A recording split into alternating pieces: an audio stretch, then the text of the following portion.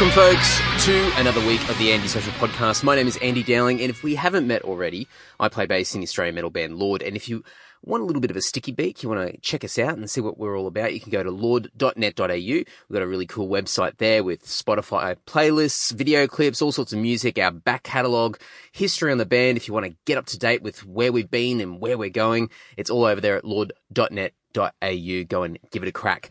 In addition to playing in a heavy metal band, I also host the Self-Starter podcast, which is all about small business, self-employment and freelancing. So if that's something that floats your boat, you can go to selfstarter.com.au and check that out. There's a blog over there, and you can also find Self-Starter in the podcast player that you're listening through right now. This week's shout-out. Each and every week, I thank somebody that supports me and the podcast, and it can be in a range of different ways. It could be things such as leaving a review somewhere on the internet, like Stitcher or Facebook or Apple Podcasts or wherever, it doesn't matter. It could be a message of encouragement, a bit of social media love. It could be recommending some guests. It could be buying some merchandise from the online store. It could be shouting me a beer via the PayPal button over at andysocial.net. Whatever it is, small or big, it helps me. It keeps this whole thing moving. It keeps me in high spirits, and I thank everybody for the continuous support, because each and every week I get some really, really cool gestures of support from you guys. It just means a lot and just keeps this whole thing moving. So each and every week I thank one person on public record, put it out there and show my gratitude for the efforts that people make to support what I love doing. So this week's shout out is for Brendan Blundell. Brendan is the guitarist in Canberra band Matosphere. If you want to check out Matosphere, you can go to matosphere.com.au. I'm sure you can search for Matosphere on Facebook as well, and that's MATTERSPHERE. So go and check out that band. Really, really good band. But the reason why Brendan has a shout out this week is that a few weeks ago, and I'm playing a little bit of catch up here, he shared one of the previous episodes of the podcast. That was episode 143 with Stu McGill of Silent Night and Storm Rider Touring. And he shared a post on Facebook and just left this really cool message. And I'll quickly read it out because I just want to demonstrate Brendan's kind words and his gesture. And I quote, "What a legend in the Australian metal industry. This man is helping keep Australia's metal scene booming." I can't talk today, guys. I'm so sorry. "Some may think it's dying, but you're wrong. There is people out there like Stu that know it's not. Anyone going to Dragonland next week, if you see this man in the crowd, go and buy him a beer or 10. He is the reason you get this chance. People like Stu and Andy from Lord deserve their cake and can eat it too." I like that. Thank you both for doing what you do for Australia, for heavy metal. Keep rocking, guys, and thanks again. Thank you, Brendan. Really appreciate it. I love that, having our cake and eating it too. Really, really good. So, as always, when you hear this, Brendan, please shoot me a message and I will get something out to you in the post, because we all like getting something in the mail, and it's my little way of giving back and saying thanks. But once again, guys, if you want to check out Brendan's band Matosphere, you can go to matosphere.com.au or search for Matosphere on Facebook or Instagram or those usual places as well. But thank you very much, Brendan. All right, folks, this week's episode is with Luke Robertson. Luke is a podcaster. He's a blogger. And as of recently, he now claimed the title of an author as well. He's just released a book called Keg, Bottle, Can, which, that's right, folks, it's all about beer. What a subject. You can grab this book from any of the major bricks and mortar book retailers around the country, and no doubt you can pick it up from pretty much every book retailer online as well. Depending on where you live in the world, I'm sure it's pretty easy to find, but I'll put links in the show notes over at andysocial.net, or you should be able to check it out in your podcast player as well, if you want to pick up a copy yourself. But Luke has been talking about beer for, I don't know, like almost a decade, and he's got his own website called aleofthetime.com. He's been blogging about beer for the past 8 or so years on that website, and Luke does this full time. He talks about beer as a full-time gig. I don't know about you guys, but in my eyes, this is a dream job. This is incredibly cool. And in this chat, we talk about, yes, beer, as you would expect. I also ask a bunch of dumb questions, as you would expect. And not only do we touch on some of the podcasting stuff, he's got his own Ale of the Time podcast, but he's also got another podcast called the Hypothetical Institute.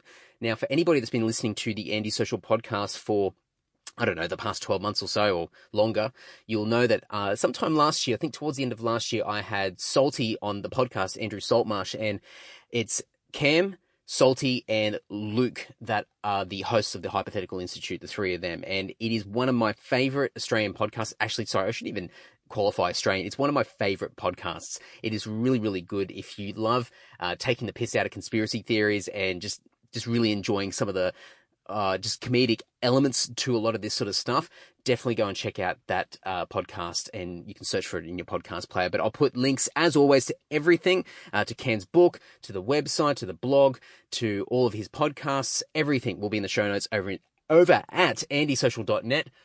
Come on, Andy. But enough of me. Let's just wrap this up now. Please enjoy this really cool chat with Luke Robertson.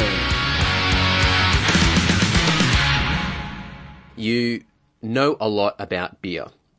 So yes. When you go out and drink, and for anybody else that's drinking with you, I would assume, just coming into that sort of setting, that potentially your knowledge may either complement the gathering or do the opposite.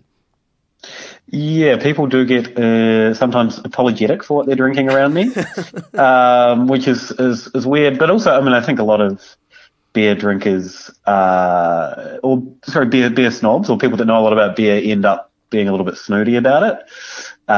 So, if they see someone drinking a 4X or whatever, they'll say, oh, you can drink something better. But I mean, if people are enjoying what they're drinking, I'm not going to stop them. There's no need to apologize.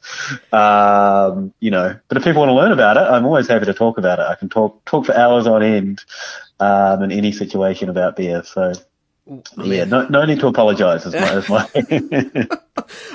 every time one of those memory pictures pops up on your Facebook feed each day, and it goes back like 10 years, and then there's a photo of me somewhere, going off and playing a show afterwards and drinking like a Carlton Draft or something, and I cringe and go, oh my God, that is disgusting. And then I'm like, oh, quick, hopefully no one else is tagged in this photo so they don't bring it back to life. I drink much better beer now, I swear.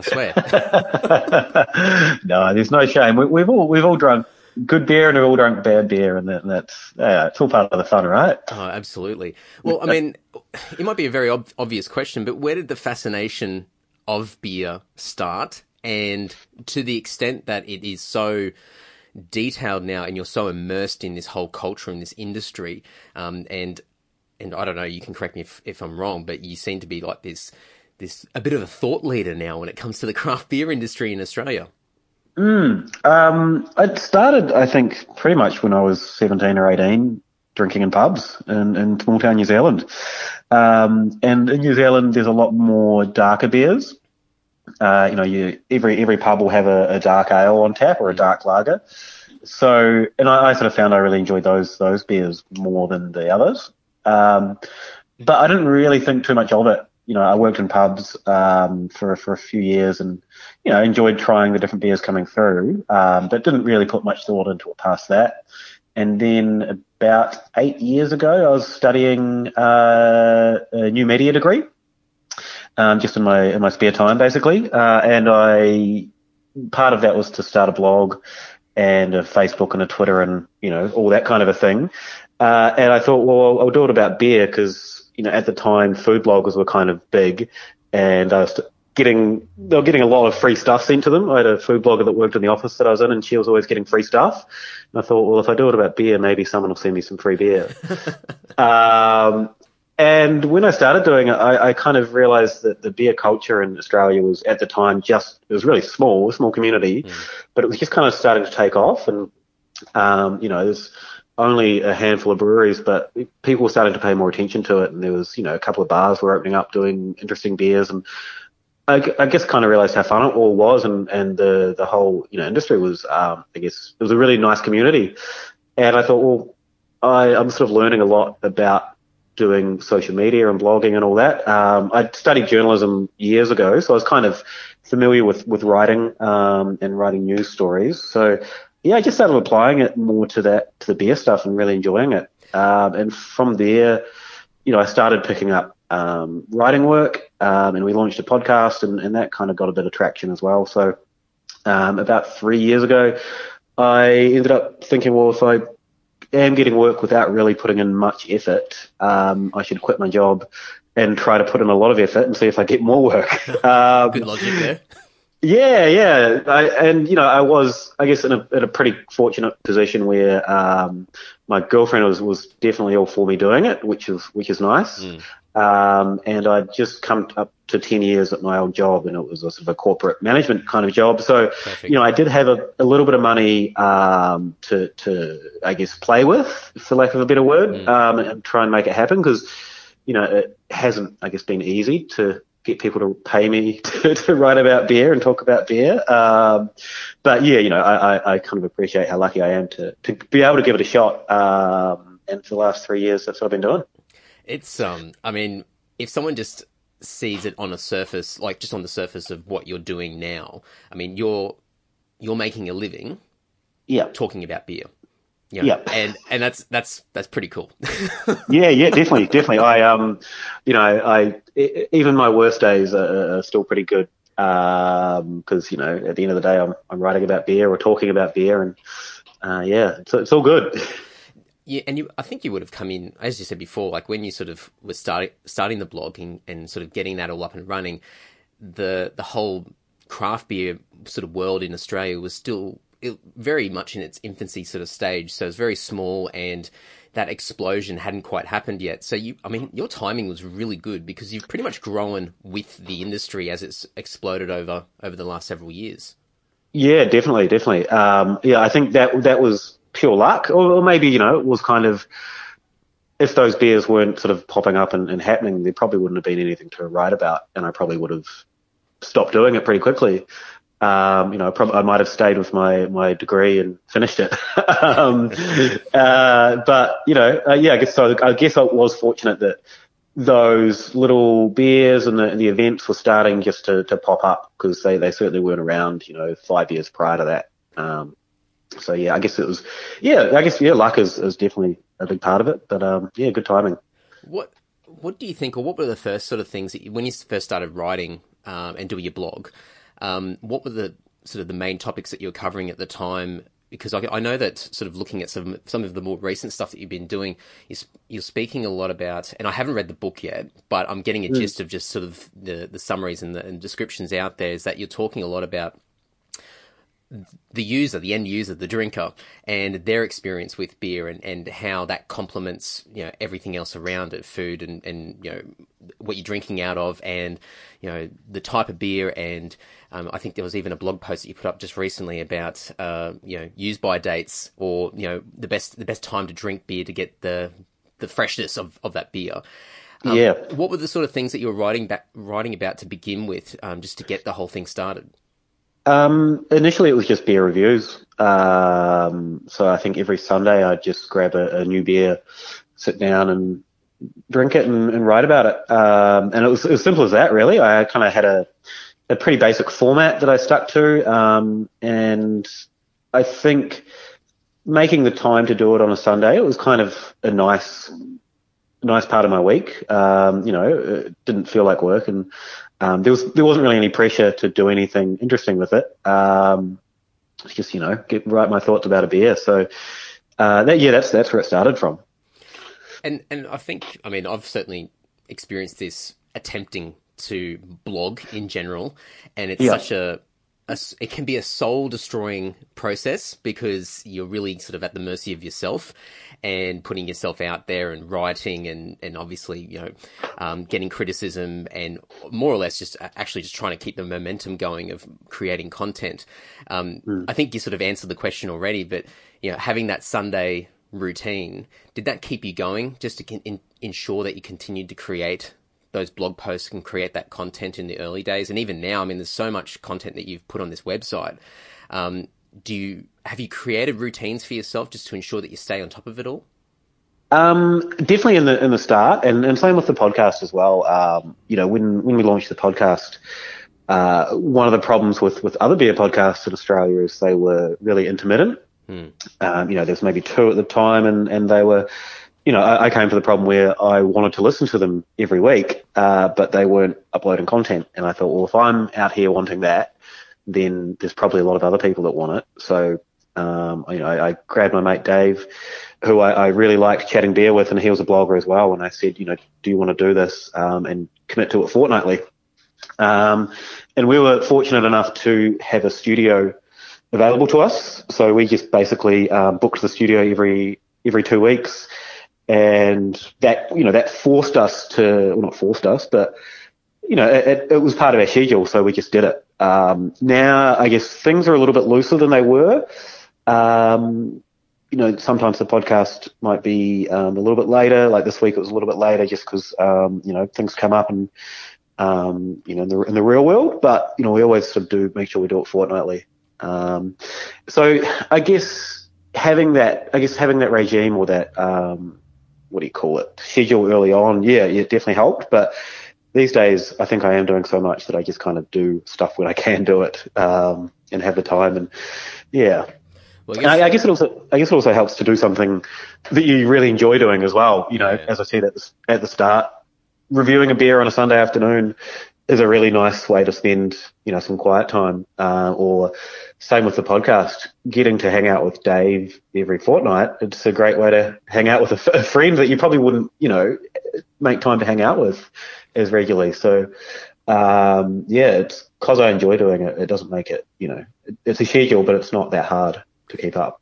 Well, I think that's probably the secret sauce, isn't it? You as long as you're enjoying doing what you're doing, then you'll make the time and you'll be able to follow through and make sure that it's maintained and the momentum stays there.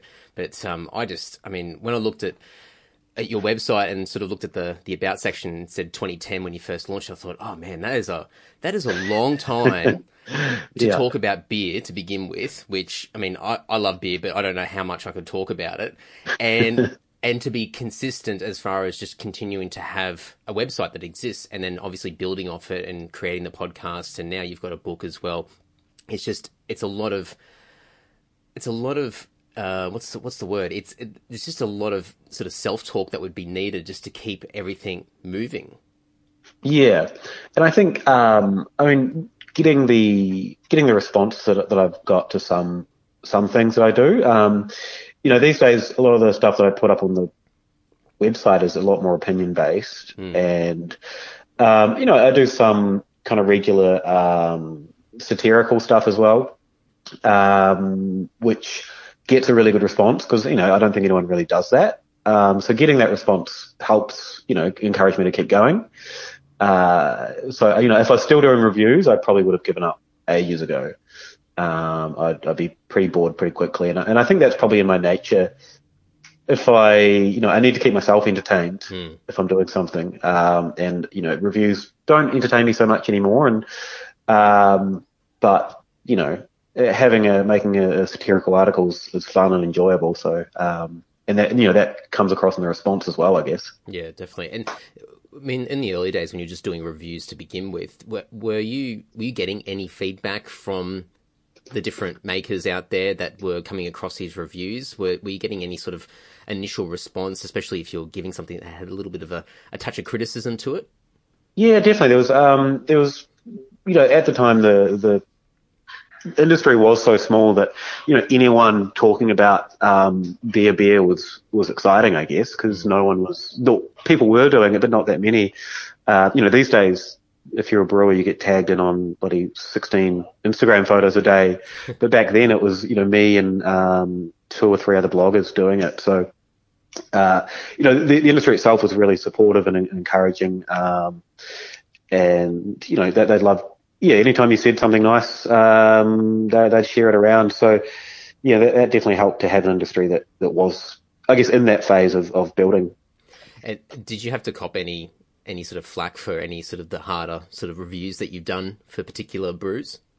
I don't think so. There are definitely a handful of breweries out there that probably don't like me so much. And, I think that is because I've been quite critical of things like labeling, and copyright, and, things like, using quite a popular one at the moment is using Black American culture in labels. And a lot of it is done, to me, I think quite offensive. It's almost like, Biggie Smalls, for example, was on many labels, and it's kind of just taking his image and then making a little joke about it. and I kind of, there's a lot of history around black culture, which I don't think we really understand in Australia. So that kind of annoys me. So I am quite vocal about that kind of a thing, and people tend to get their back up if you criticise, their labels, and that's fair. But yeah, so I guess, there are a few breweries that don't like me so much. Well, I think, it probably help your reputation in the industry by not just being somebody that praises everybody left, right, and center because you just love beer and let's be friends with everybody. You're balanced with your approach, and you're logical with the way that you approach what you do. And so I think people then can develop a lot more respect for you as an individual, not just somebody that just writes about beer and that's it. So I think obviously, while you're probably getting a few people's backs up a bit, it's probably still helping with your reputation overall. Yeah, definitely. That kind of support when there are breweries that I really respect and really love, when they get in touch and tell me how much they're enjoying what I do. It's the breweries that I like that tend to see what I'm doing as good as well. So that's really cool. And I guess the next month I'm headed up to Brisbane to help out with Stone and Wood's big festival they're organising up there. It was just announced in the last day or so, and they've asked me to come up and do the forums and the masterclasses up there. And they're a brewery that I just adore for what they do. So yeah, on that flip side, it's cool when places you respect do sort of come out and support what you're doing. Are you seeing a lot more of that these days, especially now with your book out, that, it's sort of, I think, no doubt over the last 8 years of just creating content and having a blog and having the podcast, you've probably already got to that point where people know who you are and you've got a reputation. But do you think the book has helped further validate you as a critic and somebody that is extremely knowledgeable in the industry? So, having this example of, Stone and Wood approaching you to be a part of what they're doing, are you starting to see a lot more of that, or that's accelerated or amplified since the book has come out? I don't think so, to be honest. I think maybe it sort of helps me cross over into the wider, food and drink culture rather than just beer. I think, that kind of a book within the beer world it's hard to get the beer world excited about that kind of a book because, we've seen similar books in the past and I don't want to talk down my book because I certainly approached it. I approached it completely differently than anyone else has done, I think. But, outside of the beer world, I think that helps, I guess, my status as, someone that you can talk to if you need beer information or I guess someone that's trusted within the beer world. It's nice to have. I look at books these days as like an extension of a business card. It's a very large business card, but it's it's something that sort of is attached to your name and your reputation. It's something that you can refer to or refer people to, especially if you're being introduced for the first time or you're trying to get recognised in a particular space or with a particular individual. I think it's just an extra little feather in the hat, so to speak. Yeah, definitely. And I'm not great at self-promotion, unfortunately. So, it is kind of it is a good thing if people aren't really sure what I do, I still get introduced as a blogger by people that know me really well. And that's fine. I'm not begrudging that, but now I can sort of say I'm an author, which has that kind of gravitas, without me needing to, I guess, talk myself up in what I do, because I'm not really good at that. That's right. When anybody ever says that they're a writer or an author, then people usually raise their eyebrows and go, "Oh yeah, sure you are." And then it's like, "Oh no, here I've actually got a physical book." Like, yeah, there you go, it exists. Yeah. Where did the idea from the book come from, and how long has this been something that sort of popped up really quickly, and there's been a light bulb moment where you go, "Oh, look, let's make this happen," or is this something that's sort of been sitting there for the last several years, where it's like, something that I do want to do eventually? I guess this is going to sound awful because there are a lot of people out there struggling to get books published, but it did kind of fall in my lap, where a friend of mine, James Smith, who does the website The Crafty Pint, And he started doing what he does about the same time as me. And he published two previous editions of this book, or similar versions of this book, where it was 150 great Australian beers, and it was 10 categories of style, and then 15 beers within each style. And he basically didn't have time to do it again. It happens every 2 years. And so he put my name forward to the publisher, and they approached me. And I sort of talked it over with them and said, I don't really want to do the book by style. I don't think that's really exciting for people, outside of the beer world. It doesn't have much application. And to be honest, breweries lie all the time about what style their beer is, where they'll call it a pale ale, and then they'll enter it in a completely different category in the awards, the big beer awards. So it sometimes it's difficult for consumers to really know what they're getting based on a style. So I suggested we do it by occasion. The best times to drink the beer. So if you are not sure about what beer you want to get or what styles are interesting, if you want to go to a barbecue, you can pick this book up and go, oh, here's 15 examples and why they are interesting to have at a barbecue, or 15 examples of beer to have with, a nice meal at a dinner party. So, it's, I guess I really wanted to make it practical to people that might not want to learn everything about beer, but just want to have a nice beer at a nice time. So, yeah, that's kind of what happened. They approached me, I think it was August last year, and I had about a 3-month deadline. So it was kind of a short turnaround in terms of the writing, and then there was about 2 months to edit it as well. So it was a really intense process. The editing was terrifying. I'd never met the editor before, and only met her once briefly, but she basically took apart 60,000 words of mine and told me why they weren't good. So that process is really tough, but it worked. Came out so much better as a result. I think editors do the most work on these things, and it was an interesting journey. Make everyone look good. Yeah, definitely, man. My grammar and my spelling and everything is horrible. So, the editors that I have now that I have access to, man, they make me look so much better than I am. When you were approached last year about it and the concept and the opportunity to do your sort of version of what had been sort of published previously, were you sort of reluctant, like at the time, or sort of going, oh geez, I don't know if I can do this, or was it sort of a thing where it was like, there's no other answer but yes? I mean, I know that you said you had to sort of not negotiate, but you had to go back and say, well, this is something that I would like to do. It's a different type of or different version of what's been done in the past. But was there a hesitation at all, but going, oh geez, this is a bit of a daunting task? Not really. And I think it is what you said. You can't turn this kind of thing down. Yeah. It's probably not the book that I envisioned writing, when I dreamed of being a writer as a teenager.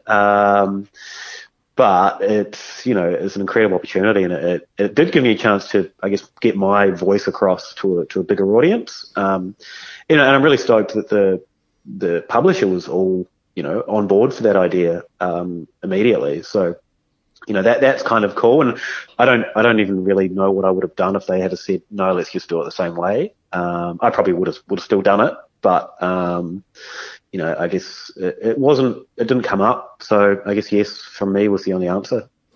One of the things he said before with, I guess, the premise of the book and the approach that you're taking is that you wanted to appeal to a wider range of people and people that just aren't immersed in the beer world and have that fascination at a deeper or more detailed level of craft beer and different variations.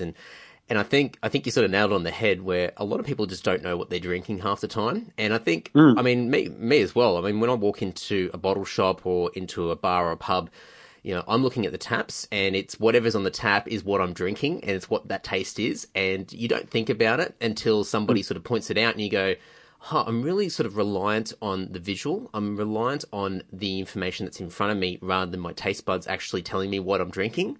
And it's just so funny from a psychological point of view. And, you touched on it before, and I definitely wanted to pick your brain about all the sort of advertising grey areas and the copyright and all this sort of stuff that's popped up over the last few years with craft beer, where we're really attracting all these people to this world, but it's very much on a visual aspect. I mean, I think a lot of the time I could be drinking something that's pretty subpar, but if the packaging's shit hot, then I'm going, oh yeah, this is not bad. And I'm actually more inclined to, I use that Untapped app, and I'm more inclined to rate it a little bit higher if, that visual is pretty good, because it's sort of psychologically putting me in a position where that it's adding to the experience of drinking the beer, like what you drink out of the can or the bottle or a particular glass as well. It's all sort of adding into it. But I think sometimes that visual is probably weighted a little bit too much.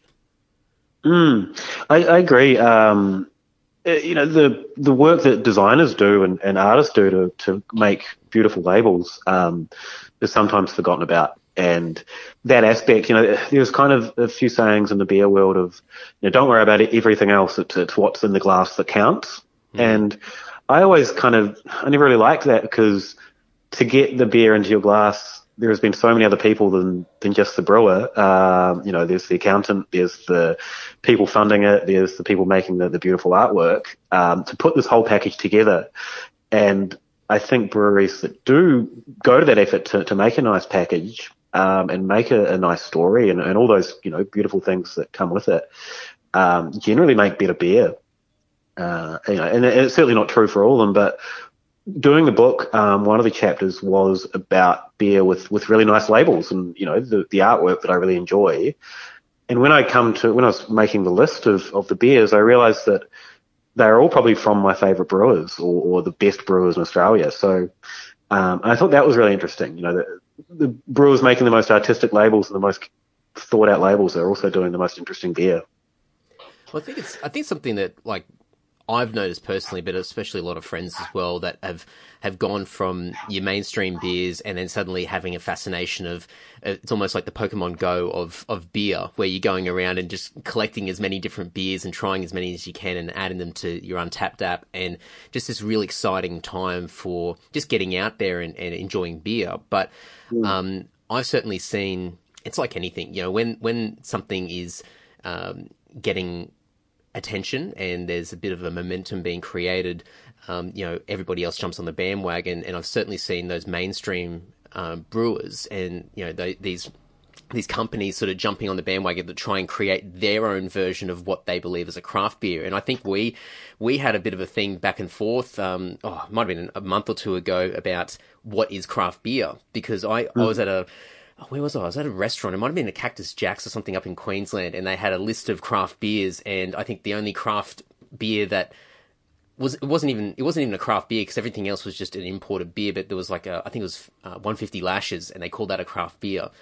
And so I think there's been a reaction from a lot of the mainstream guys to try and put themselves into a position where their packaging sort of makes people think that they are a craft beer, or they've got the craft beer sort of essence to it, that then attracts, your fence sitters, the people that have been primarily drinking Tooheys and 4X and Carlton and all these sort of, these mainstream beers, and getting them excited about something that's a little bit different. I mean, one of the big things is they kind of have to at the moment, because the VBs and the 4Xs are losing market share pretty rapidly. And they're seeing all these other small brewers pop up, and so they're having to, I guess, diversify and create labels and then buy out, smaller companies. We've seen quite a few buyouts in the last 12 months, where, breweries that were really exciting and right on that edge of good craft beer. When you think of, say, Pirate Life, for example, down in South Australia, they were making just amazing beer, doing it, their own way. There was kind of I guess, people always assumed they'd eventually sell the brewery. Like, it seemed, built almost to sell, in terms of the ownership structure. But then they get bought out by AB InBev, who's the biggest beer company in the world. They have 33% of all global market share in the beer industry. So then that discussion becomes, okay, are Pirate Life still craft now or not craft? And I guess for me, I try and avoid that discussion because it comes down to judgment calls and value calls where, sure, Pirate Life are now owned by the huge beer company, but another brewery that can call themselves independent might have big private equity investment, which, is fine for a lot of people. They don't really judge that as, a problem. It's only if it's owned by a beer company it's a problem. And I don't know if you know much about private equity, but it's generally not the nicest ownership of any company because they kind of, their whole thing is to gut and sell, really. So, we kind of deem that as okay in the beer world for a really arbitrary reason. And, in the case of Pirate Life, I probably wouldn't buy their beer that often anymore. If I'm looking for an easy drinking six pack, I'll probably hover over them and get something local to me, that I know is independent. And that's not because I dislike them and think they made a bad decision. It's just they have enough money now. They don't need my support.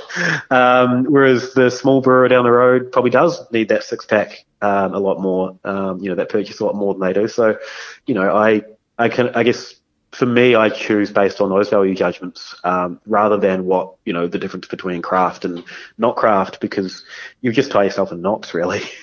Do you think that, I guess out there in the general public, and there's a lot more people that have developed a fascination for this whole world, that there needs to be more awareness around not so much creating these clear distinctions, because it can get quite grey as far as, where people sit and people's motivations and, I guess, the where that brand and that company wants to go and where they're going and what their current status is. But do you think there needs to be more awareness around, I guess, the independence and for people to get out there and support? From a music point of view, we've certainly sort of embraced the independent artist and supporting local music and supporting local industry that's in turn supporting the artist. Do you think that there needs to be more awareness around that, or is that something that's already sort of been elevated and has been a focus for a little while now with I guess the beer industry? So we do have an association that kind of is trying to build that awareness, and they were initially called the Craft Brewers Association. I can't remember the actual, I think it was Craft Brewers Association, and they changed about a year ago or a year and a half ago to the Independent Brewers Association. And that was kind of for them to draw a line in the sand and say, okay, we want to promote breweries that don't have big brewery ownership, and here's how we're going to do it. If you are owned by a big brewery, we're not going to promote you. We're going to promote the little guys. So, that kind of thing, and having it built around independence really helps, because it kind of, it takes away, whether it's good or bad beer, because, the big breweries make some great beer and the small breweries make some terrible beer. And it makes it about that, that locality and the value judgments that you have in your day-to-day life. As you said, in music, getting down to support a local band is great, and sure, it might not be, I don't know, it might not be stadium rock quality, but it's a great experience to go to your local pub and see a great band or a local band, versus it's the same with a local brewery. If you go visit a local brewery, you're probably going to have a good experience. It might not be the best beer in the world, but it's a nice place to sit and have a beer and support your community. So, yeah. With a lot of these independents, I don't know how deep into the mechanics we should go, because I think people lose interest if they haven't already with my questions. Yeah.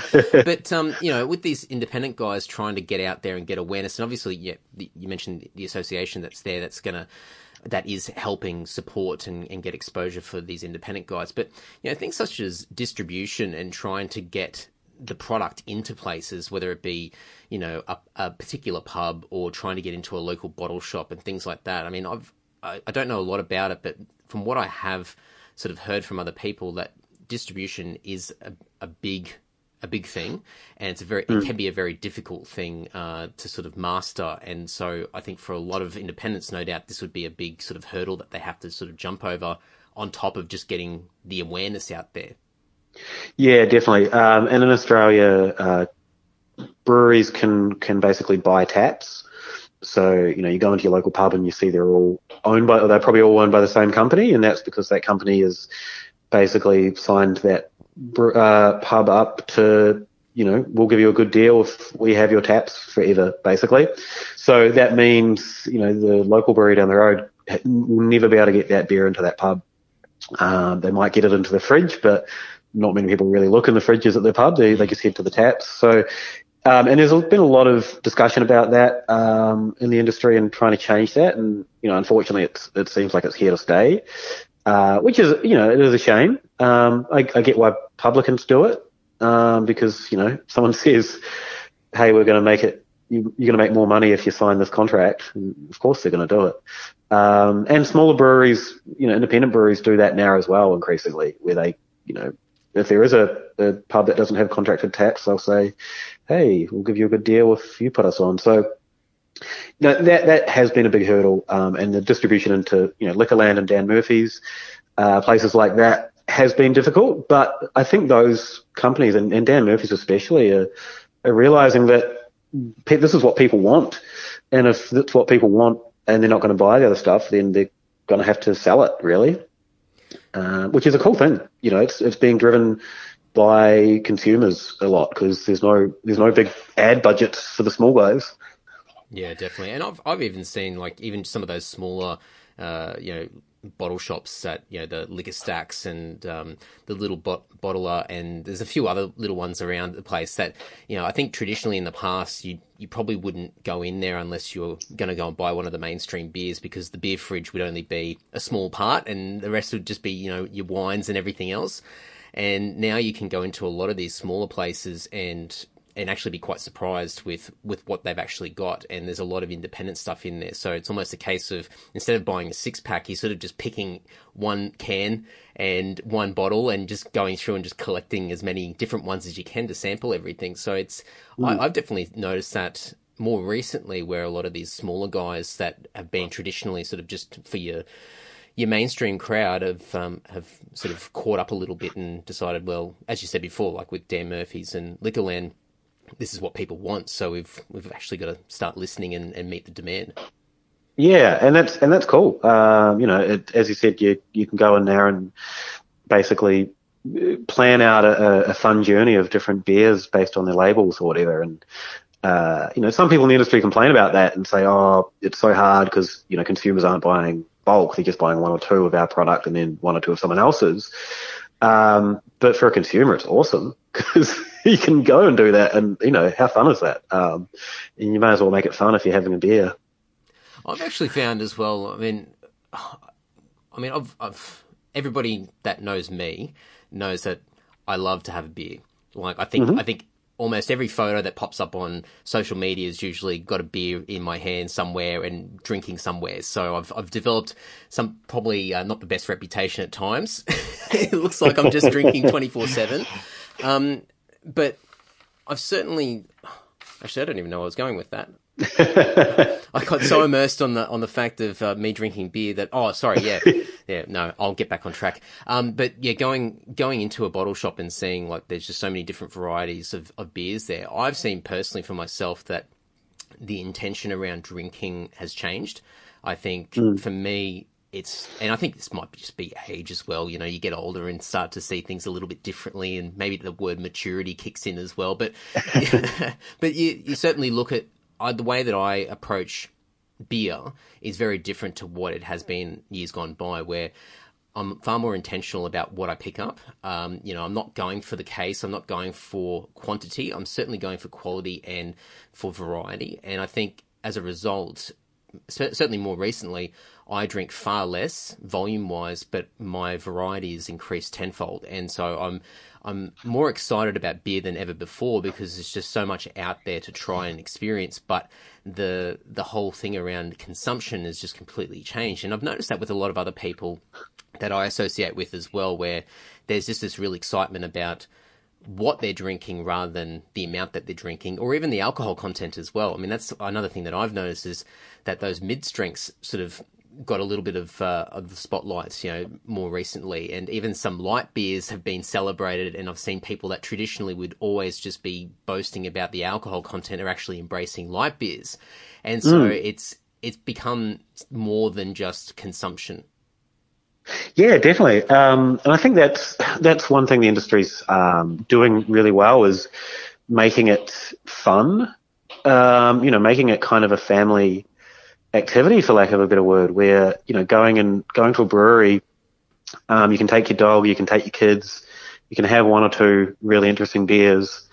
There's a good selection for everyone, and everyone kind of feels welcome. That's really cool to see. And when I think of places here in Melbourne, Stomping Ground's a really good example. It's a huge brew pub. It's a massive place, but they've got a play area for the kids with like a cubby house and drawing stations and stuff like that.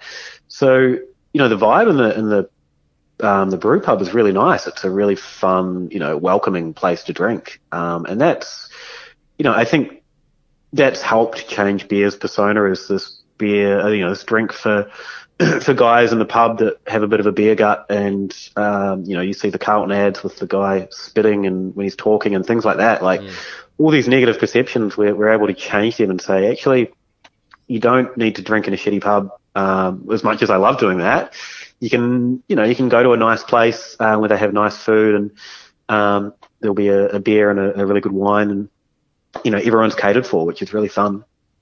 Yeah, I think it's certainly helped with people easing into their own comfort zone as far as what they actually want out of their own drinking experience. And I think certainly me, just from my own personal experiences growing up, and when you turn 18, you're going out to pubs, and you're certainly wanting to create a perception because you're there drinking with people of all sorts of ages, and you've just turned 18 and you're an adult, and so you want to you're drinking the sort of the full strength beers, and you want to make sure that you're drinking the right thing. I remember going to a pub and asking for a drought and not realizing that it was a draft.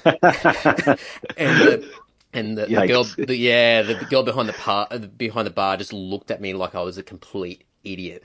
And I went, I don't know. She goes, it's a draft, love. And I go, oh, sorry. All right, no worries. I'll never forget that ever again. But there was, I think, maybe it's a bloke thing, it's a guy thing as well, where we just want to make sure that we're seen in a certain light, and all these sort of things that have been stereotypically around beer drinking culture over the years, especially in Australia as well. We've always been seen as a big beer drinking nation. Our stereotypes over the years, especially from the 70s and the 80s, has been about a certain perception of the way that we consume alcohol. And I think people have been a little bit afraid or reluctant to deviate from that path. And I think now that, as you said, like drinking establishments are a little bit more sophisticated in certain aspects, and they're embracing a wider range of people, that I think people are more confident with the way that they choose to drink alcohol, to choose to drink it. And it's not just about, hey, I got smashed on the weekend and I drank this much, and how good am I because I was able to hold that many drinks, or I'm drinking this because it's it's over 6% or whatever it is. And people can drink whatever they want because they appreciate the taste, or, as you said before, the brand themselves and what they do as an independent business. There's a lot more reasons to like particular types of beer. And you touched on something there about sort of the blokiness, being seen to be drinking what your mates are drinking and all that.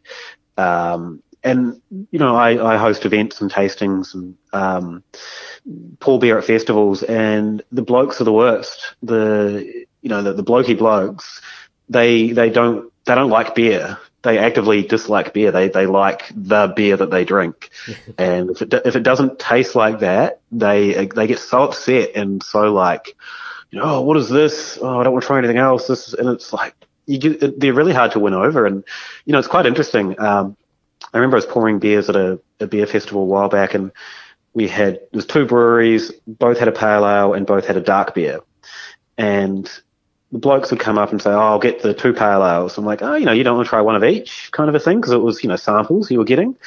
And like, nah, just the two easiest drinking ones.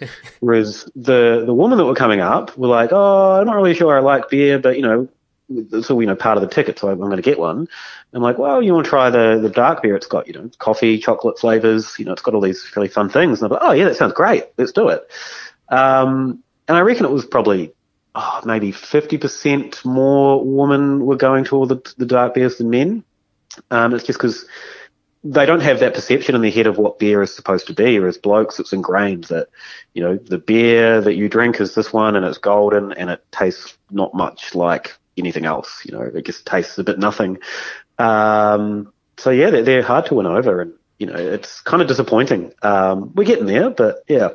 I think it's much like sort of your sporting team culture as well. So you've got your brand, and that's sort of your identity, and so you've carved out your own identity around that brand. So I certainly know people that just religiously drink Tooheys New and nothing else. And so when I'm drinking with those people, and I've got something that's that they've never seen before, they don't even know what it is. It's like, well, what's that fancy shit?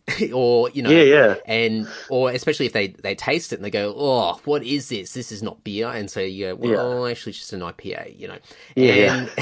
And but it conflicts with their identity. They've create an identity around what they drink, and it's one facet of their life. Their job, what they drink, the music they listen to, or whatever it is. It all comes back to depicting who they are as a person. So I think a lot of people get very stubborn with their own ego and think that, I stick to what I know, and that's who I am, and that's it. And so it is very hard. And unfortunately, and I hate to stereotype a lot, but, a lot of guys do get stubborn with change as well. And it's a perception out there of, if change, is seen as a bit of a vulnerability as well.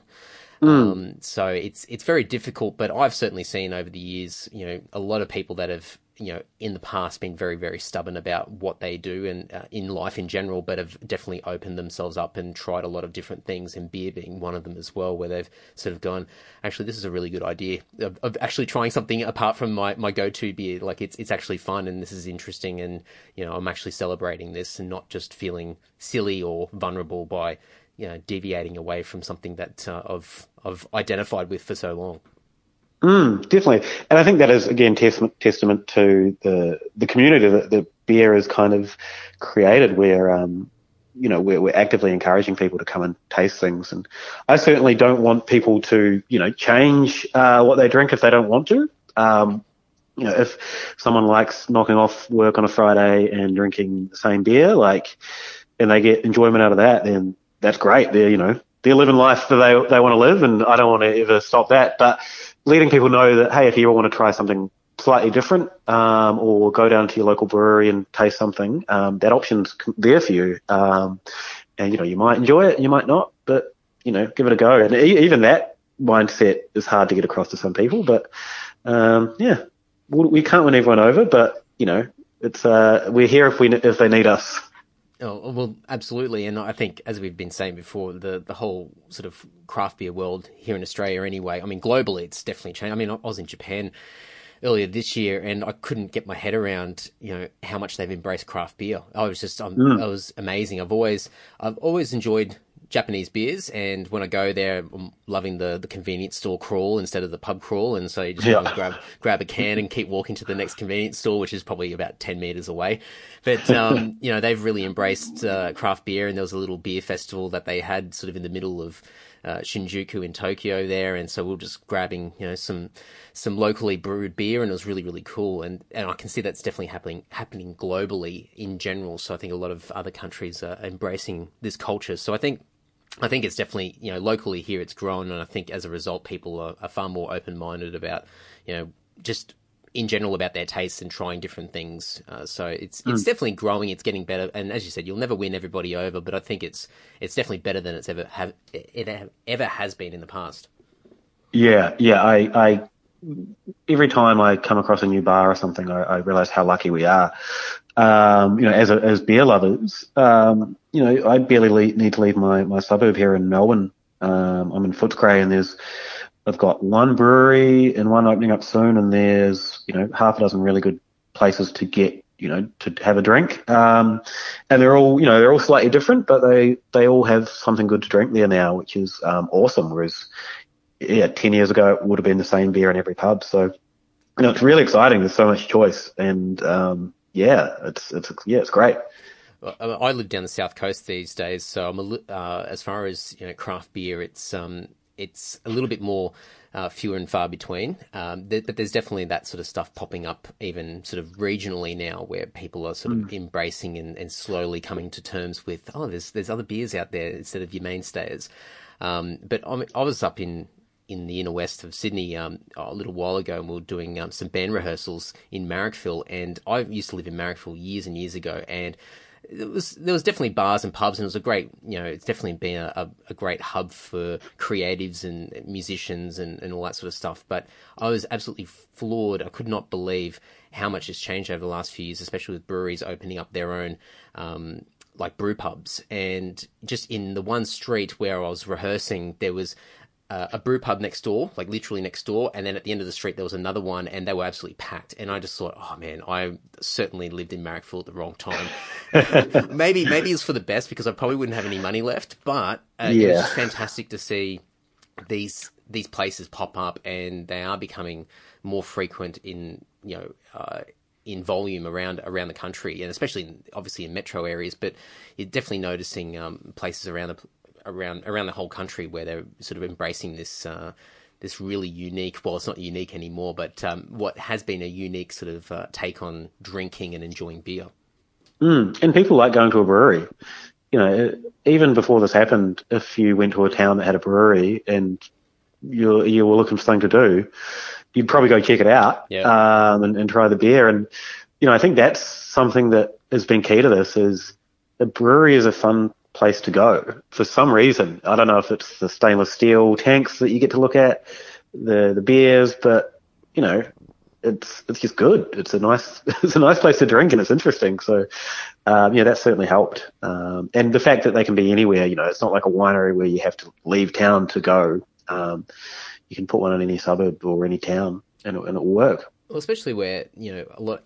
It even adds to the charm of it all, where a lot of these places are opening up, they have to be in an industrial area because of just, it's actual, it's a brewer. They've got to have a warehouse space. They've got to have somewhere to actually physically do the brewing. But to be able to have this sort of setting in an industrial area is like, I think that adds to the whole charm of, you don't have to have this really sort of nice location from, the corner of a really sort of busy suburb where, you're going to get the foot traffic and things like that. People are actively searching out these places and, going into in an industrial area where there's nothing else around, but there's this amazing brew pub. I think sort of it's just definitely throwing everything upside down as far as where you would normally or where you would traditionally drink. And that's one of the interesting side effects of that is they end up in places where there are no pubs, and there's quite often suburbs with a lot of people living there that don't have a local drinking spot, and no one thinks to open up a pub around it because there's no foot traffic, as you said, so you wouldn't open up a pub there, and so they open up a brewery in the warehouse, a couple of blocks away, and then suddenly the locals have somewhere to drink. And I've seen that in a lot of outer suburbs here in Melbourne, where I sort of think, why are they opening up a brew pub out there? It's middle of nowhere. And then they say, no, there's actually heaps of residents here that want something like this, and there's no pubs. So, that's really cool. And that's, I guess, another way to get people interested in the product is, there's a new new brewery down the road. Well, I'll go see what this is all about, and suddenly you're hooked. Do you think that Untapped app has helped significantly as far as people developing an interest around sampling and trying? And those little badges that you get on that app are so addictive. Just personally speaking, it's like, as I said before, I compare it to Pokemon Go and what a lot of young people sort of get fascinated with going around and collecting different Pokemon in different locations. It's almost the same with this app. I absolutely love it. And do you think that it's had an impact with the way that people embrace it? Yeah, I think so. I think it's really helped. And that definitely came along right at the start of sort of my journey. And it's amazing to see how much it's grown, and there are people that use it that aren't even really big beer drinkers. I've had old co-workers, and she would pretty much just check in different ciders and lagers that she had, which I didn't even really anticipate that she'd be using it, but she was using it as a social media, hey, I'm here doing this. And her friends were doing the same. And, whereas I just thought it was the hardcore beer geeks trying to get all the badges, but, it gets a lot of use. And I guess having people in that app using it gets them thinking about what they're going to drink and if they're going to drink something different.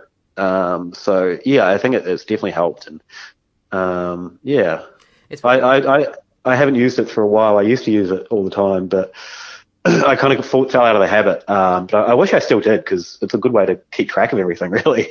It definitely is. And I mean, I've certainly seen, especially traveling overseas, it's been a lot of fun, especially when you go to parts of Europe where beer is just ridiculously cheap. And so unfortunately, or fortunately, depending on how you look at it, the consumption increases ever so slightly.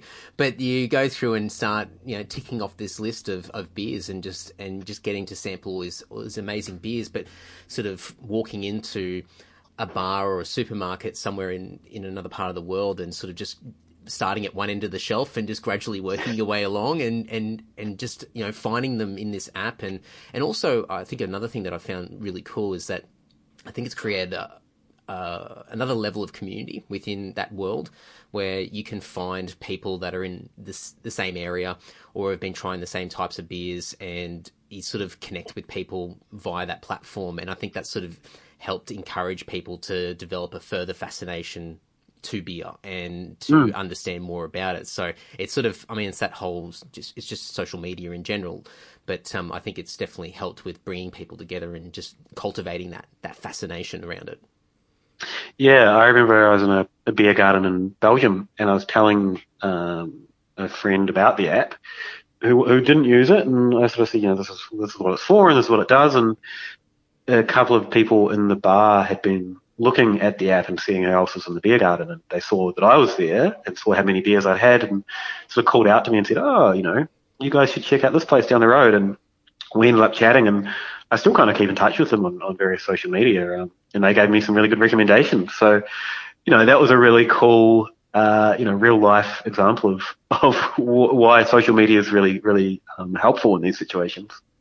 It's definitely been a really valuable tool, not just for craft beer, but I think just for a lot of industries, and especially a lot of niches where it's a magnet. It's been able to draw people in and develop or cultivate interests around niche things, and so we're not sort of mainstream driven anymore as far as it's whatever's in the mainstream press and the way that things have been advertised to us, and there's only a number of channels that we can get our information from. And now it's, whatever you're interested in, you can find a community, and craft beer is certainly one of those that has definitely benefited from the connectivity of the internet in general, but definitely social media platforms.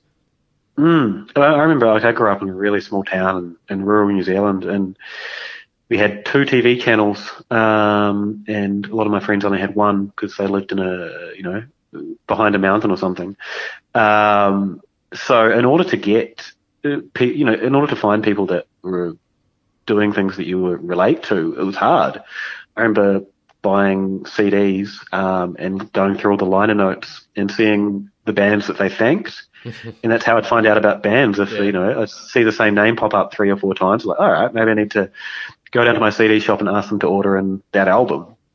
And that was my only real way of finding new music. So when you think of, the internet now, and you hear about a band and you can just pull it up on Spotify instantly, and then find, their Facebook page and find communities immediately. It's, it's awesome, and it's, only great for small producers, I reckon. Yeah, definitely. I think, and especially now it's getting to a point where, there's algorithms in place to be able to link things together so you can get recommendations, without even thinking as well. So you can start to see, true recommendations that come through that actually do complement your tastes and your interests. And it's just it's a crazy world we live in. And it's definitely it's interesting to see where it's all going. But it's cool to see the impact that it's had on a lot of these sort of niche interests and industries that have definitely sort of grown and exploded due to these sort of tools being available to people. Spotify, I don't know how it knows what I'm going to like, but Man, it gets me. It really gets me. I think Spotify knows me better than I know myself. Yeah, it recommends me like artists that have had less than 1,000 plays. Yeah. And it's like, you might like this. I'm like, how would you know that? Like, and then it turns out they're great. And yeah, I become a fan and start checking them out. So yeah, and that, I guess that is all this data we're putting out there. Yeah, it's probably not great that they're harvesting it that much, but hey, it has an upside. Oh, it does. And I think like anything, when there's change and disruption of any sort, I think you go from 0 to 100 and you lean in one direction, and eventually over time it balances back out. So I think while, in certain aspects things aren't amazing, there's definitely a lot of benefits at the moment, and it's a very exciting time to just be alive in general and just be experiencing so many different things that are happening in the world around us. But I think a lot of stuff will balance out in time when people get used to it and start to understand the benefits, and it won't just be sort of weighted in one area. It'll be far more balanced out, so everybody can reap the benefits. But it's cool. It's amazing to see what it's done for a lot of people, and just that connectivity with people in every little pocket, and from a regional town to a metropolis, and and everywhere across the world. It's really incredible. I'm going to do a quick shift because I'm keeping you on the time, but I really have to talk about this one, the Hypothetical Institute. So yes. I was introduced to you indirectly through that podcast, and I've been a mate of Salty's for a long, long time now. And so I've been a faithful listener of the podcast, and so I'm very familiar with your voice and Cam as well. And I absolutely love the podcast, and you obviously having a hell of a time as well, and doing that for quite some time. You've definitely got a lot of experience when it comes to podcasting. Was there a light bulb moment with the Hypothetical as far as developing that concept and the three of you getting together and going, this is something we want to do? Where did that all manifest from? We've known each other for a while, and I think we all have similar senses of humour, and we all kind of enjoy the weird corners of the internet. And we kind of found ourselves, and it kind of comes back to that when I was talking about the Ale of a Time podcast, of almost scheduling a time to hang out with your friends. Podcast is a great way to do that, and then giving it structure of saying, okay, what do we like to talk about this weird world of conspiracies, and we started noticing some local conspiracy theorists popping up, and we were watching their videos on YouTube, and we thought, yeah, can we make this a time to hang out and create some content, create a podcast? So that's pretty much how it started. It's I think one thing that I've always loved the idea of, but I just logistically just sounds like a nightmare, is having co-hosts and having people that you can converse with each week. And as you said, like, it's a great excuse to meet up with people and just mates, and be able to just schedule in some time to do that. And obviously while you're there, you may as well do something with that time. The thing that really sort of grabs me about this particular podcast is the banter backwards and forwards, the way that the three of you interact, and the way that you sort of bounce off each other with jokes, but also with the topics themselves. And I think, the fact that everyone goes away and does their research and comes back in, and then you sort of trade facts and bits and pieces. Well, facts is on a very loose term, given the podcast theme itself. But it's interesting to see the dynamic between the three of you, because you are all similar in a way as far as what you like in your interests, but you're very, very different as far as your personalities as well. And it sort of works really, really well. And I think that's quite entertaining for a listener to be able to tune into. And that's something I remember learning early on, doing a blog and everything, was most of the time people aren't tuning in for the content itself. They're tuning in for the hosts, or they're reading your blog for you. They like your style and they like your stories. So quite often the actual framework is kind of secondary. So as you said, it's the thing that I really enjoy doing is, sure, we're going to talk about X, we're not talking about JFK, but yeah, the interplay and the jokes are the fun part. And that's, I think, why people tune in, because otherwise they can just look at Wikipedia. So I think that's a good thing to remember with all content, is if people are listening, it's for you most of the time. Well, I'm certainly coming to terms with that, just doing my own podcast and understanding that eventually over time you develop an audience and people and your own reputation itself just from expressing your thoughts and the way that you converse with people, and that your guest or the person that you have on is a compliment to you, but it's not the primary driver as to why somebody would choose to listen to your podcast, because a lot of the time the person that's featured or the topic that's featured could be accessed in a multitude of different ways through other formats. So it's that point of difference of why would they listen to it in this setting rather than a number of other ways as well. So I think the presenter or the people that are presenting it each week and articulating in a particular way is really what the magnet eventually is. Yeah, definitely. And when you're putting a podcast out there, you're competing with comedians and celebrities, and it's a fiercely competitive world. So trying to, I guess, do something that's not natural or not you is, you're not going to get anywhere, because people are going to identify that pretty quickly. But once you start doing something genuine, people are going to start tuning in, because most people people find things to like about other people quite easily. So, I think that's, when you think of the big podcasts, that's the personality that the people are listening to. Yeah, definitely. And with this particular show, it seems to be a bit of a magnet for the weird and wonderful. And I think you guys have really sort of embraced and taken ownership of the term cooked units. And I certainly find myself using it in everyday conversations if I'm referring to particular people. It just rolls off the tongue. It is just so easy to use. Oh, sorry, my doorbell's just rung. Hang on. That's okay. That is an amazing doorbell, by the way. Sorry, it's the guy to check my fire alarm. No worries. Smoke alarm. I was going to say that's an amazing doorbell. Yeah, it's quite loud. It rings. It rings by itself sometimes. Oh, right. And there's about 3 or 4 different rings that it has just randomly. So it scares the hell out of you sometimes. In the middle of the night, you hear it ringing. Oh. Yeah. Well, with the cooked units thing, I was just going to ask, like, with the topics that you guys cover, and you do refer to particular people out there and comments that are made by individuals, do you attract a bit of unwanted, well, not unwanted, but do you attract a little bit of attention from some of these people that you talk about? Not as much as I'd like, to be honest. Yeah. Not much at all. I really love getting engaged and sort of, having a bit of fun with it all.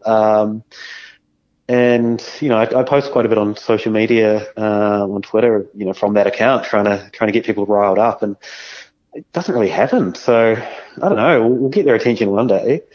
But then there's also the element of a lot of these people are probably dealing with some issues that, sometimes I do feel bad that we're kind of making fun of them, because there are some probably pretty serious mental health issues happening in a lot of the brains of these conspiracy theorists. So it's kind of two-sided in that regard. And I think we definitely try and avoid the sort of unhinged, oh, that's probably an unfair word, people struggling. Smoke alarm.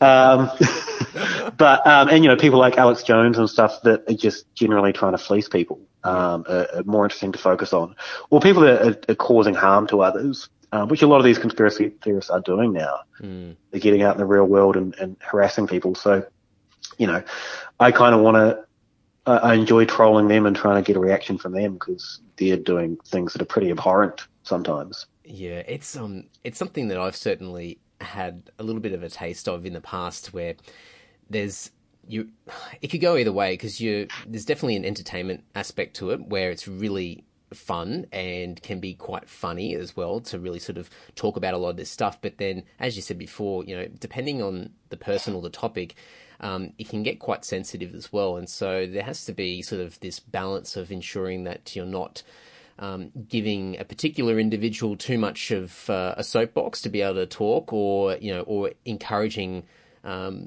behaviour that might be stemming from some mental issues, some actual concerns that this individual might have. And it's very difficult because I've got to rein myself in every once in a while, and I think, oh, that'll be a good person to talk to. And then I go, oh, yeah, I don't know, because I don't know if I want to be an enabler of particular type of behavior from an individual. But it's really interesting to sort of approach.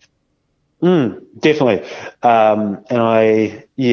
Something that I guess, and even the nature of some of the stuff we talk about, Nazis come up quite a bit, and it's fun to have a laugh at Nazis or, joke kind of at their expense, but then you realize that the actual topic is pretty horrific. And so, where's that line between just kind of having a laugh at them because, they don't deserve our respect versus making light of a pretty horrendous situation. And that's a balance. We certainly edit stuff out, which we kind of listen back after the fact and go, oh, it's probably not that appropriate, or, that might be quite offensive to someone. So yeah, it's a tough one. Yeah. And I think it all comes down to how you position, the overall, show itself. And I think you guys do a really good job of sort of positioning in a way that sort of puts not a filter, but a light or a certain shade on what the podcast is all about. So then I think it gives you guys a little bit more flexibility to have a joke at times, and it just allows a little bit more to work with than people getting the wrong idea from what you're saying, because I think people already understand what the podcast is all about coming into it. Yeah, definitely. And I think, there's always going to be a consideration, but yeah, people know that we're coming, I think, from a good place, a respectful place, and a place where we want to highlight how horrible a lot of these people are. And then, also enjoy, a big part of why we like conspiracy theories is they're fun to talk about. It's an interesting topic to talk about aliens and are they out there? And I think a lot of people genuinely believe some of these theories. Things like the moon landing. I think if you were to poll, 100 of our friends, some of them might say, oh, maybe it was fake. And it's kind of fun to talk about that. So, yeah. It's amazing, I think. And going back to the whole social media thing, it's definitely highlighted or amplified a lot of people's opinions and thoughts on different things. And a lot of stuff that probably would never come up in conversation, when you're out and about, suddenly is being expressed in a social media feed. And you go, oh, my God, do you really think that? Oh, my God. Yeah. And so it's quite funny to see, that people that we associate with, friends and family and colleagues, a lot of people got some pretty wacky ideas about life. So it's cool to talk about a lot of that stuff. Yeah, definitely. And actually sitting down to explore it's interesting as well, because for all this talk of moon landing might be faked, how many people have actually sat down and looked at it? Or JFK. We'll probably have some belief that something dodgy happened, but have we ever actually gone, what are the facts here? And that's been really fun to do as well. Yeah. Well, I'm going to put links up to everything, the million things that you're involved with. Great.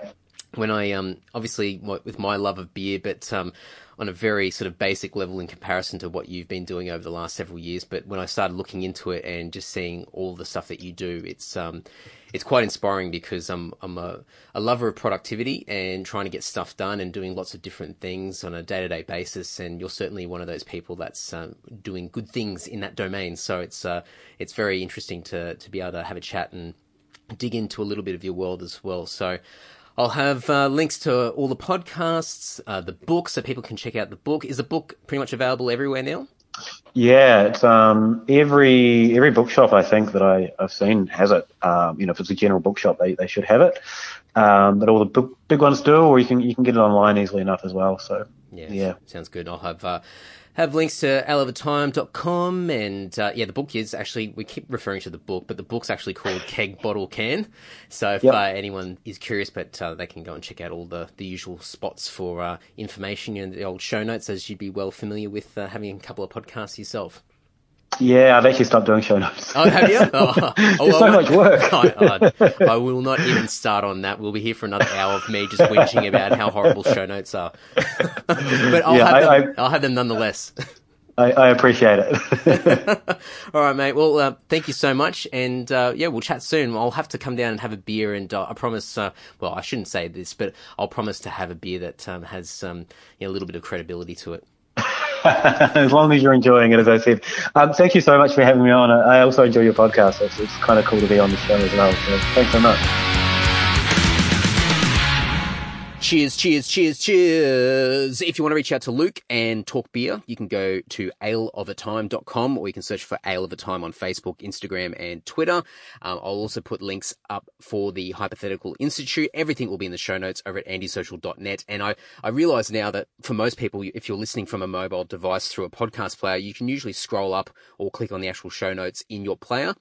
And a lot of this stuff is clickable links anyway. So it saves you having to actually go over to the website, which, you can still do because there's lots of great stuff over there. But if you want to get quick access to any of these guests, that's the best way of doing it. And all the tags and links and everything will be in the show notes there. So thank you so much, Luke. Really enjoyed chatting beer, and I'm looking forward to having a physical beer sometime in the near future.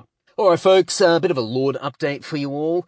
Massive thank you to everybody that came out last weekend and saw us play day 2 of the Steel Assassins Festival at the Bullface Stag. Really, really cool night. We had a lot of fun. It was great to see a lot of old friends, get introduced to a lot of new people as well. It's still a trip to have people come up to me and say that they've discovered the band or myself from this podcast. Which is really, really cool. And it was just nice to meet so many people face to face and put names to faces, the drill. So it's been a really, really cool night. We had a lot of fun, and it's definitely energized us going into 2019. We've got this new album that's coming out, which I'll mention in a moment. But we're really sort of pumped up and, looking forward to seeing where it all goes. Before I get into that, I was just going to say another quick comment as well.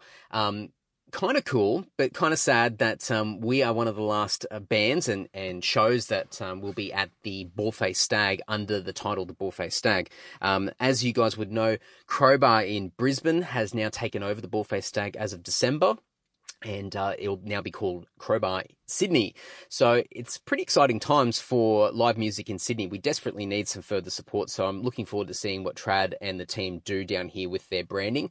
They've definitely put in a lot of hard yards over the last several years up in Brisbane. Have really built a reputable business and brand up there. So it should be really good down here in Sydney. I'm looking forward to supporting that. So definitely an interesting time in music, and to be one of the last bands to play at the Bullface Stag under its current title is kind of cool. It's kind of nice. The end of an era. So time to move on and a new leaf, turning over a new leaf and a new page. So looking forward to seeing what the guys do with Crowbar Sydney. So really, really cool. Getting back to Lord, new album. Artwork is 100% done. We're just putting some final touches on some of the vocals, and I think there's a couple of guitar solos left over, but that's pretty much it. We're done. The time of this coming out, this episode, this weekend, we are filming a video clip or a couple. I don't know. It depends on time. This Sunday out in Western Sydney somewhere. I won't say too much more, but we're looking forward to getting out there and getting some visuals happening and getting this whole campaign ready to go. But hopefully we'll have an announcement hopefully by the end of the month, and then more than likely have the actual release date early in 2019, and then at least an Australian tour, probably late March, early April, and then we'll go from there. But lots and lots of stuff happening. I'm really going to be asking for a lot of support from the Anti-Social Faithful, and I'll be giving you guys more details and some exclusives along the way as I get more information. So really, really exciting times. A bit frustrating at the moment because I can't really talk a lot about what's going on because it's all sort of half cooked at the moment, or 3/4 cooked. And but once I have a bit more information, I'll be able to share it. But I'm excited. We're all just chomping at the bit to get this out and get this whole thing moving again. It's been a while since we've really, really been out there active, and these 2 shows in the tail end of this year have been good reminders to us that, it's time to get back out there and really play a lot more shows and share a lot of new music with you guys. But there's a lot of grand plans in the works. So looking forward to sharing all that with you ASAP. Anyway, that's enough of me for this week. Thank you so much for all the continued support, all the usual stuff, the recommendations, the messages of encouragement, the social media love, all that sort of stuff. It means a hell of a lot to me. So thank you as always. Keep those guest recommendations coming. I'm trying to get into 2019 now and build a bit of a bank up. I'm not going to do any breaks this year. So last year I had all of January off. I will not do that this year. I'm just going to run all the way through. So we'll just keep this train a-rolling. But until next week, folks, thank you very much. Take care and ta-ta.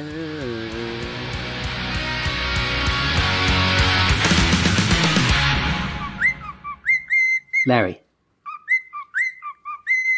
Larry, please.